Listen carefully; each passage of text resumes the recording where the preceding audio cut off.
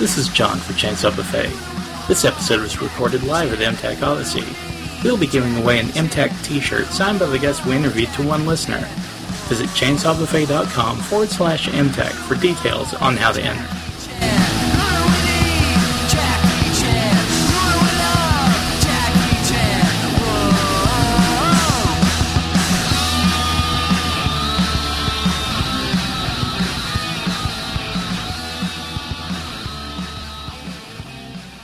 Welcome back. We are the Chainsaw Buffet podcast coming from MTAC Odyssey.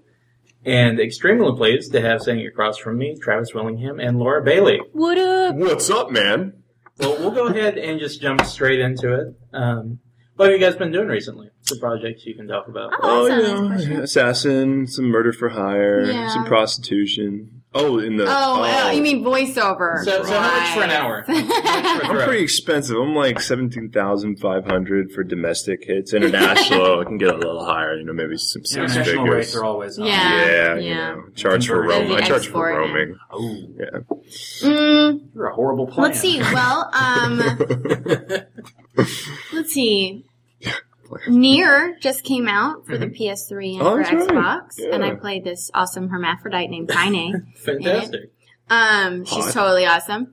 And I haven't played the game yet, but I'm looking forward to it. It looks pretty cool. Final Fantasy 13, I played Sarah in that. And Command & Conquer 4 just came out, and I played, if you're one of the good guys, I play your tank pretty much. I'm the voice of the electronic artificial intelligence in the game, yeah. There's a lot of stuff that we're not allowed to talk about. Which is no fun. Just ongoing shows. Yeah. Superhero Squad, where I play the Hulk and the Human Torch. That wrapped up season 1 recently, and we're working on season 2 right now, which is cool. I was just going to say something else. Full Metal Alchemist Brotherhood. Yeah, that's right. We're Recording on that. Both doing our FMA roles again. What else? I don't know. What are they doing? I forget. I don't remember what we're doing. I don't know. Bleach and Naruto. Still working on those. Yeah.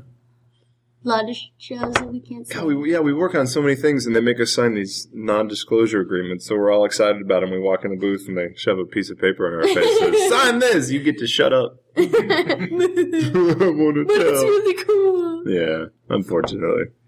Now, you've both done some on-camera work recently as well, correct? Not about recently, but we both had our credits. I mean, you've done more on camera work lately than I have. Slightly. I was in The Guardian, which was a Coast Guard movie with Kevin Costner and Ashton Kutcher. I did Secondhand Lions with Robert Duvall and Michael Caine and little Haley Joel Osment. But you just did an episode of New Adventures of Old Christine. Oh, that's right. Yeah. I did the New Adventures of Old Christine. And he just did an episode of Nip Tuck where he was a transvestite, I was a which hot is pretty trainee. awesome. I was a 6'8" trainee named Big James. With a red wig, baby. And some big old endowments. And I got to be in an episode of Prison Break and a couple things. So yeah, it's pretty good. You were in Mr. Brooks with Kevin Costner. And Four Seats to the Wind, which went to Sundance. That was pretty cool. Geo. Different stuff. Good stuff. Just kind of take a step back a little bit. What led you to acting in the first place? Hyperactivity. Yeah. Misplaced energy, being bad at schoolwork. I always loved singing. I was in choir, and we took a choir field trip to go see Phantom of the Opera. And as soon as I saw it, I was like, "Oh my god, I want to act! Like this is awesome!" And so then I joined theater and started doing that. When I decided I wanted to do like on camera work and like actually branch out of just on stage work, because this is totally lame. Totally lame. All right. Let's have it. This is a warning. It's lame. And I never watched the show Dawson's Creek. I didn't watch the show, but I was watching for some reason. I know. I was watching the behind the scenes of Dawson's Creek. And there was this interview with Katie Holmes, and she was like talking about how she did like theater in high school and stuff like that. And I was watching going, oh my god, I want to do that. This is so cool. And like, I got this like hardcore, just like overwhelming urgency to get an agent and start acting professionally. And I called my mom immediately and I was like, oh, I want to be an actor. And then I called and she's like, well, I don't know how to do that, but see what you can do. And I went to school and I talked to my theater director and I was like, I want to be an actor. How do I get an agent?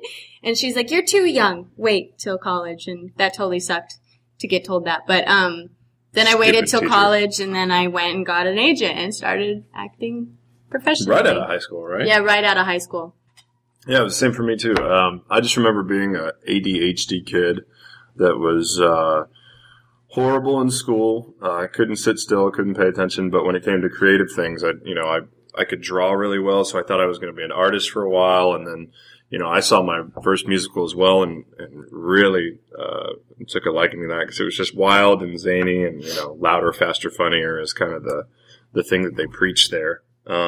So I actually switched at the end of elementary school to go to a middle school that had like a better fine arts program, and then a high school that had musicals and stuff like that, and did that all the way through high school, and tried for a theater scholarship at TCU in Fort Worth and got that. And so I started off with like a musical theater emphasis, and quickly shifted just more into straight acting and then voice acting. And Laura and I actually had we both had the same talent agent in Dallas, yeah. Mm-hmm. So we were both doing commercials and random TV and film stuff. Yeah. So from your stage work to your work doing voice acting, voiceover, has there been a noticeable difference in the types of roles you get, say, on stage or on screen versus what you get doing anime or anything? Just a little bit. I mean, I don't think I'd ever on camera be cast to play, a 5-year-old boy. Call me crazy. Or I would never get a role like Lust on camera either. That would go to somebody much more endowed than I. So yeah, that's the beautiful thing about voice acting is that you can be anything. I mean, the possibilities are endless. I mean, I can never play Colonel Roy Mustang, but well, who can? I mean, really. Yeah, the possibilities are endless. I look a little bit more like I sound, so I guess it's I fall into like a smaller percentage, but I usually get cast as like the big intimidating sound or the military sound, and on camera I get cast as that as well. I get cast as police officers and soldiers and stuff like that. So that happens, which is strange because it really couldn't be any further from what I really am, which is an absolute goof ass. I'm like the least serious person on the planet. I grew up reading comic books and loving Dragon Ball Z and watching Thundercats and Voltron, and I played some sports, but I was not diehard or intimidating or mean by any stretch of the imagination. And Laura, I kind of wanted to ask you because before the convention I was doing my research and I was looking at IMDb and all the different roles you played. And I keep going down the list. I'm like, yeah, I knew she was her. I was like, wait, she did that voice and that voice. I'm like, there's a 5-year-old boy. There's a schizophrenic girl from Texas. There's Lust. There's Chun-Li. And I'm like, how on earth does she do all this? How do you stay so versatile as an actor? I think it honestly came from doing the choir work, that I did beforehand and getting those voice lessons to increase my range. And so it just helps, to be able to talk in that low, sexy voice, but also be able to do a kid voice, And I really think that when I first got cast at Funimation, it was for, first it was Dende, which we won't talk about. But then I got the part of Kid Trunks, and that was my real, bulk of my work right when I first got cast. And being cast as, a little boy right off the bat, I think opened the door for doing a whole bunch of stuff because I didn't get cast into, this one range right off the bat. It was so different from my own voice that they still auditioned me for everything else, If I had gone in and I had originally played Videl, then they would have thought that's my voice type, and that's what I would have gotten stuck doing. So it's pretty cool. Yeah, I think voice lessons are very important. A lot of people, come up to us and they're like, how do you get to be a voice actor? Or even more specifically, I want to be an anime voice actor. And really, we can appreciate that. It's just that it's not the right mindset to have because anime is such a niche thing, and anybody that's in voiceover is already an actor to begin with. So we try to correct them in the mindset of, don't just try and, star in the anime that you enjoy or that, this is the kind of thing that you want to work in. You can do that, but you need to be able to act as well, whether it's on stage or in front of the camera. So we encourage people to. And I understand not wanting to be in front of people, like just wanting to be a voice actor. I understand that, but you still have to train to be able to do that as well. And really, anybody that does want to be just an anime voice actor, you really need to open like the door to everything else too, because outside of anime, there's video games, there's original animation, there's promo work, there's commercials, and as a voice actor, we do all of that.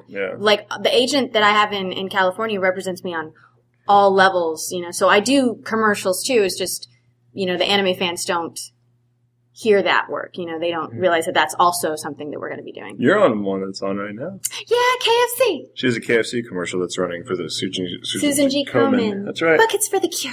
Oh, I've seen those. Yeah, that's her. Yes. That's her doing the voiceover. My wife's very big into the breast cancer awareness stuff because her mother died from breast cancer back in 2000, so she's really big into that. And we're like, oh, they're doing that. We should go to KFC and have a heart attack. And we can donate to another. Eat really greasy food and promote breast cancer. That'll be great. It's good. So,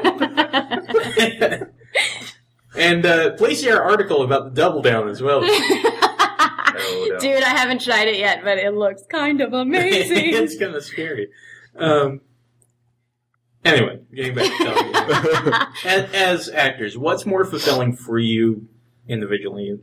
Is it being on screen where people can see your face, even if it's a smaller role, or is it as voice actors where you can do something that's perhaps a bit more iconic, where your voice is out there more, but people don't necessarily know your face? I think it depends on the role. I mean, it's always a little bit of a thrill. It's a different thrill to be on camera, because you get to see it and people get to, they'll call you and be like, hey, I saw you on TV or I saw you in the theater. And that's always fun. It's not exactly fulfilling, but it's its own little thrill.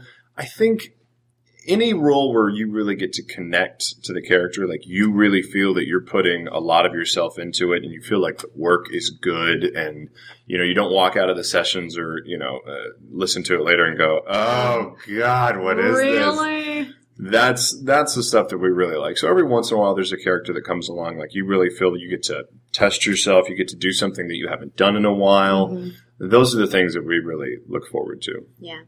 Yeah. When I started, I really thought that on-camera work is what I really wanted to do. And then after I moved out to California, and really, because in Dallas, the bulk of my voiceover work was anime. Funimation, that's where I recorded, and I would go in. And it was almost like a regular day job because we did so much recording there. It was a 9-to-5 recording process every single day.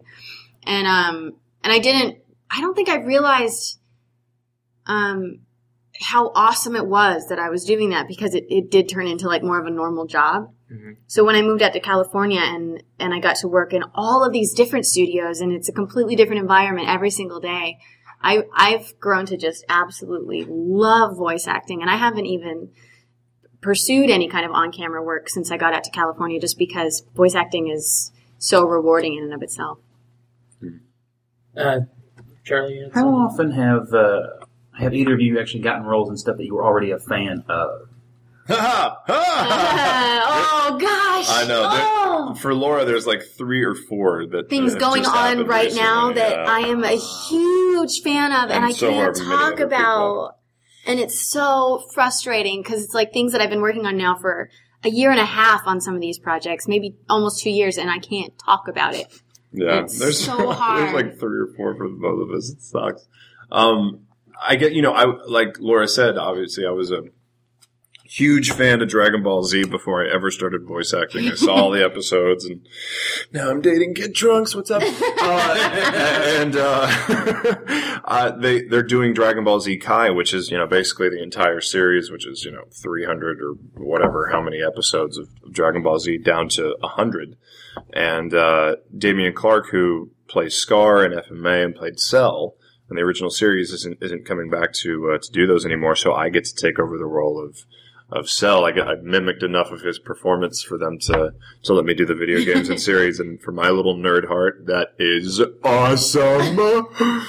Which is also a little added bonus because being a fan of the show where everybody gets to scream these huge battle attack commands, Cell, having a cell from all these different warriors, gets to yell out everybody's fighting attacks. So I'm loving myself at the moment. That's pretty cool. Yeah. But it's making you realize how hard work my God. Dragon Ball Z was being the first thing I ever did. I didn't realize how different it was than a lot of other anime, but dang, that show hurts when you record you might as well it. wear It's painful. workout clothes because you come out of there sweating with a headache. I mean, more than one actor passed out while they were powering up for their Super Saiyan. You know, the screams are a minute long, and you just keep going, and it's like, when will this end? Veins are popping out, your eyes are bloodshot. It's hard work, and they'll let it run. You know, it'll just be on screen. Okay, you're going to be having a fight. You're punching really fast. You're going to throw in some kicks. Let's watch it one time. All right, now just react to picture, go. And it'll just, you react to the fight. You just do whatever they're doing on screen. And I mean, look, I'm going to get sweaty now. It's ridiculous. Is it easier or harder in the booth or on stage when you're in something that you're already a fan of? I don't know. Honestly, being a fan of something might actually be harder sometimes because you want it to be so good that you put the pressure on yourself. Yeah, you want that perfection while you're recording it. You want it to be something that you're really proud of and that the fans will be proud of, and hopefully they won't hate you and think that you destroyed something that they love. And sometimes it can make you really nervous if you're going in and working with people that you're a fan of, and then you go in the room and you're like, oh my God, I'm recording with this person, you know. Oh, I was that way. I went in for, it was just, we were doing Case Closed at Funimation, and Chris Sabat was my director, and I had never met him before, and, he's the voice of Vegeta and Piccolo and, 9 billion other characters in Dragon Ball Z. And I walk in, and he's like, hey, dude, what's up? I'm Chris Sabat. And I'm like, oh my God. I was like, hey, how's it going? We start to work and everything, and it was honestly kind of crap because I was just busy listening to this dude's deep voice, and I'm like, man, I'm sorry. You're Vegeta, right? And he goes, yeah, dude, I am. And I'm like, can you say something in Vegeta's voice? He's like, really? If it's not too much trouble, he's like, Final Flight. I was like, oh, that was awesome. Okay, now we get back to work. Okay. But going in when we did Street Fighter, I was so nervous going into the session for Chun-Li because it was the first time in any game that they've had the English voices, in Street Fighter 4. Mm-hmm. And I just wanted it to be so good. And I knew, going in, I was looking at the character and I knew she was, a cop and she's super tough and she's beating everybody up. And then the voice they were asking of me is this super sweet girly sound. And I was like, oh, but are they gonna like it? And you just have to do it because that's what, the Japanese director is there and your American director is there and they're all telling you what they want. And so you just do what they ask and hope that the fans react well to it, and they like it. So along those lines, with Street Fighter 4 and Super Street Fighter 4, which just came out and completely shot my productivity. How is that different as opposed to regular voiceover work? Because you're doing a lot of calling out the attacks, Sonic Boom and all this other stuff. Over and something that as a player they're going to be hearing over and over and over again. Is that a different process? It's a much shorter process when you're working on an action game, a fighting game like that. You end up doing 6 hours of recording, I think is what I did for the first game. Yeah. And that was including the animation stuff within the game. It was actually pretty fast. It's a fast process. I was surprised how fast Street Fighter went, because again, it was that kind of pressure that we put on ourselves. We're like, oh my God, we want to make it good. And, for me, it was like, okay, so I get to say Sonic Boom. That's pretty awesome. Never been said by an American person. And we got to it and it said Sonic Boom. And they're like, okay, just give us one. And I did it. And they're like, all right, cool, moving on. I'm like, wait, what? What? No, but I want to say it again. What? Just once? And they're like, yeah, that was great. I'm like, oh, okay. And that's the Sonic Boom that's in every game. I did one time. I was like, wow, that was way easier than I expected. Anticlimactic. Can you play it back? I don't even remember what I said.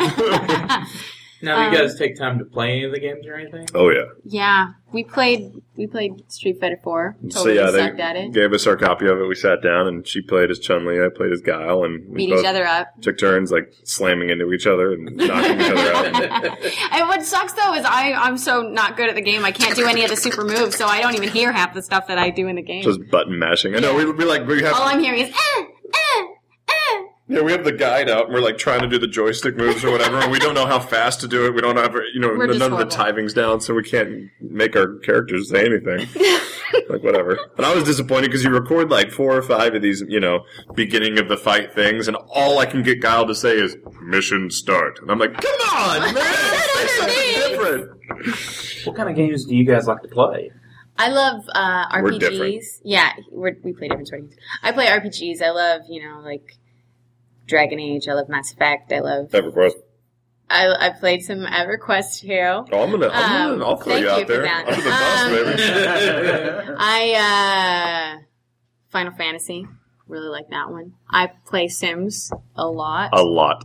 My house is amazing. In the last 2 years, how many houses do you think you built in Sims? I've recreated. I always put myself and all my friends in the game. I can't stand just creating characters. I always I have a little mini Travis in the game, and our neighbor Troy, he's in my game. He's totally flashy. Houses, don't avoid the answer. And I think my people don't end up living in their house more than 3 weeks. Within the game, in game time, 3 weeks, which is Couple hours. 2 days maybe of real life. So yeah. She goes through houses quite quickly, and each one is I just even more of a building houses. masterpiece. It's so fun. They're amazing and lovely, and there's all these different pretty styles. I have little Spanish villas and a cute little cottage, and then a modern. Okay, you're done. I don't play as many RPGs.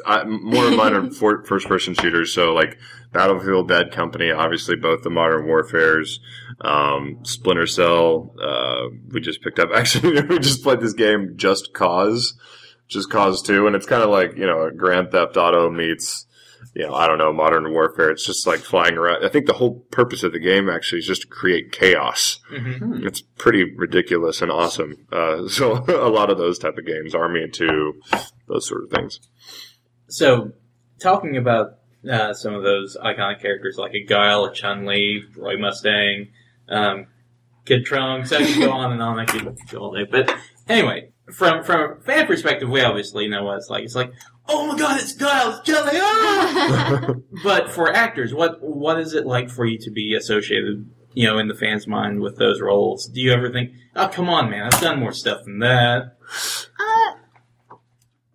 I guess there's sometimes that you're like, oh, I wish people would have watched this show because I'm really proud of this character. I'm really proud of the way that show turned out, and it ended up not being a huge fan favorite. And you're like, oh, that's too bad.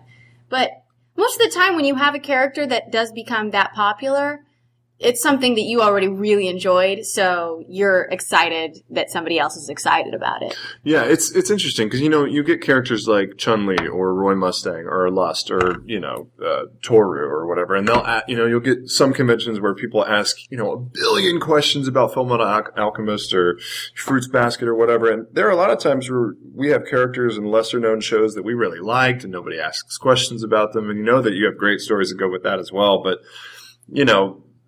it's just each one of your characters means something different to you and represented something different to you at that time. And, the difference between Roy Mustang and, the Hulk and Superhero Squad couldn't be, any further apart. But, they each have their, their own stories and their own, zest to themselves. Yes.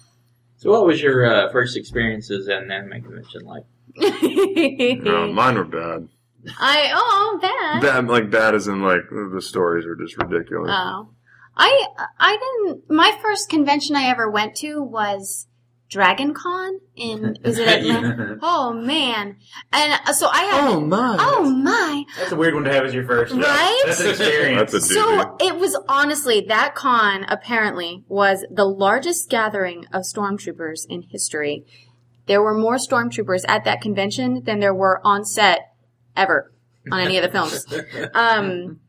So yeah, it was totally crazy. You walk into a restaurant and it's just like you're walking onto the cafeteria in the Death Star because it's all the companies of store. But so that was pretty cool. Yeah. And, seeing Chewbacca eating, and Han Solo and Darth Vader sitting over across the room. Right. It's pretty neat. And I had never been to a con, but it was right after FMA started airing, so people were already like, I guess, looking out for me because I hadn't been to these cons, and I just told this story in a panel a while ago, but it was like I walked into the lobby of this convention with my luggage, and it was like I walk in and Raccoon City's over here, Gumby's over here, Vegeta's talking to Sailor Moon, it's just like, what's going on?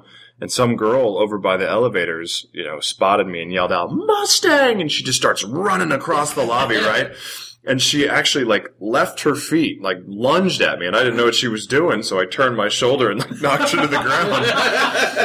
And I'm like, what are you doing? She's like, I was trying to glomp you. And I'm like, what? Well, what is a glomp? What's a glomp? She's like, it's a tackle hug or whatever. I'm like, that was not a hug. Picked her up, that is no way a told hug. her to move on. But it was just like, the experiences were so strange because, everybody's walking around in costumes and, some are cool and some totally people crazy. shouldn't be. We were just sitting down in the restaurant here at the hotel yesterday, and I was looking out at the courtyard and just looking around, and I'm like, this is crazy. That's This is totally weird. And you totally forget when you start coming to cons a lot that this is really different Totally than different. any other environment. It's so crazy. I took my digital camera and camcorder to the first couple cons I went to, and I come back and show them to my friends. They're like, "Where were you? What is this? What is I'm so Is confused. this Comic-Con in San Diego?" I'm like, "No, this is Denver."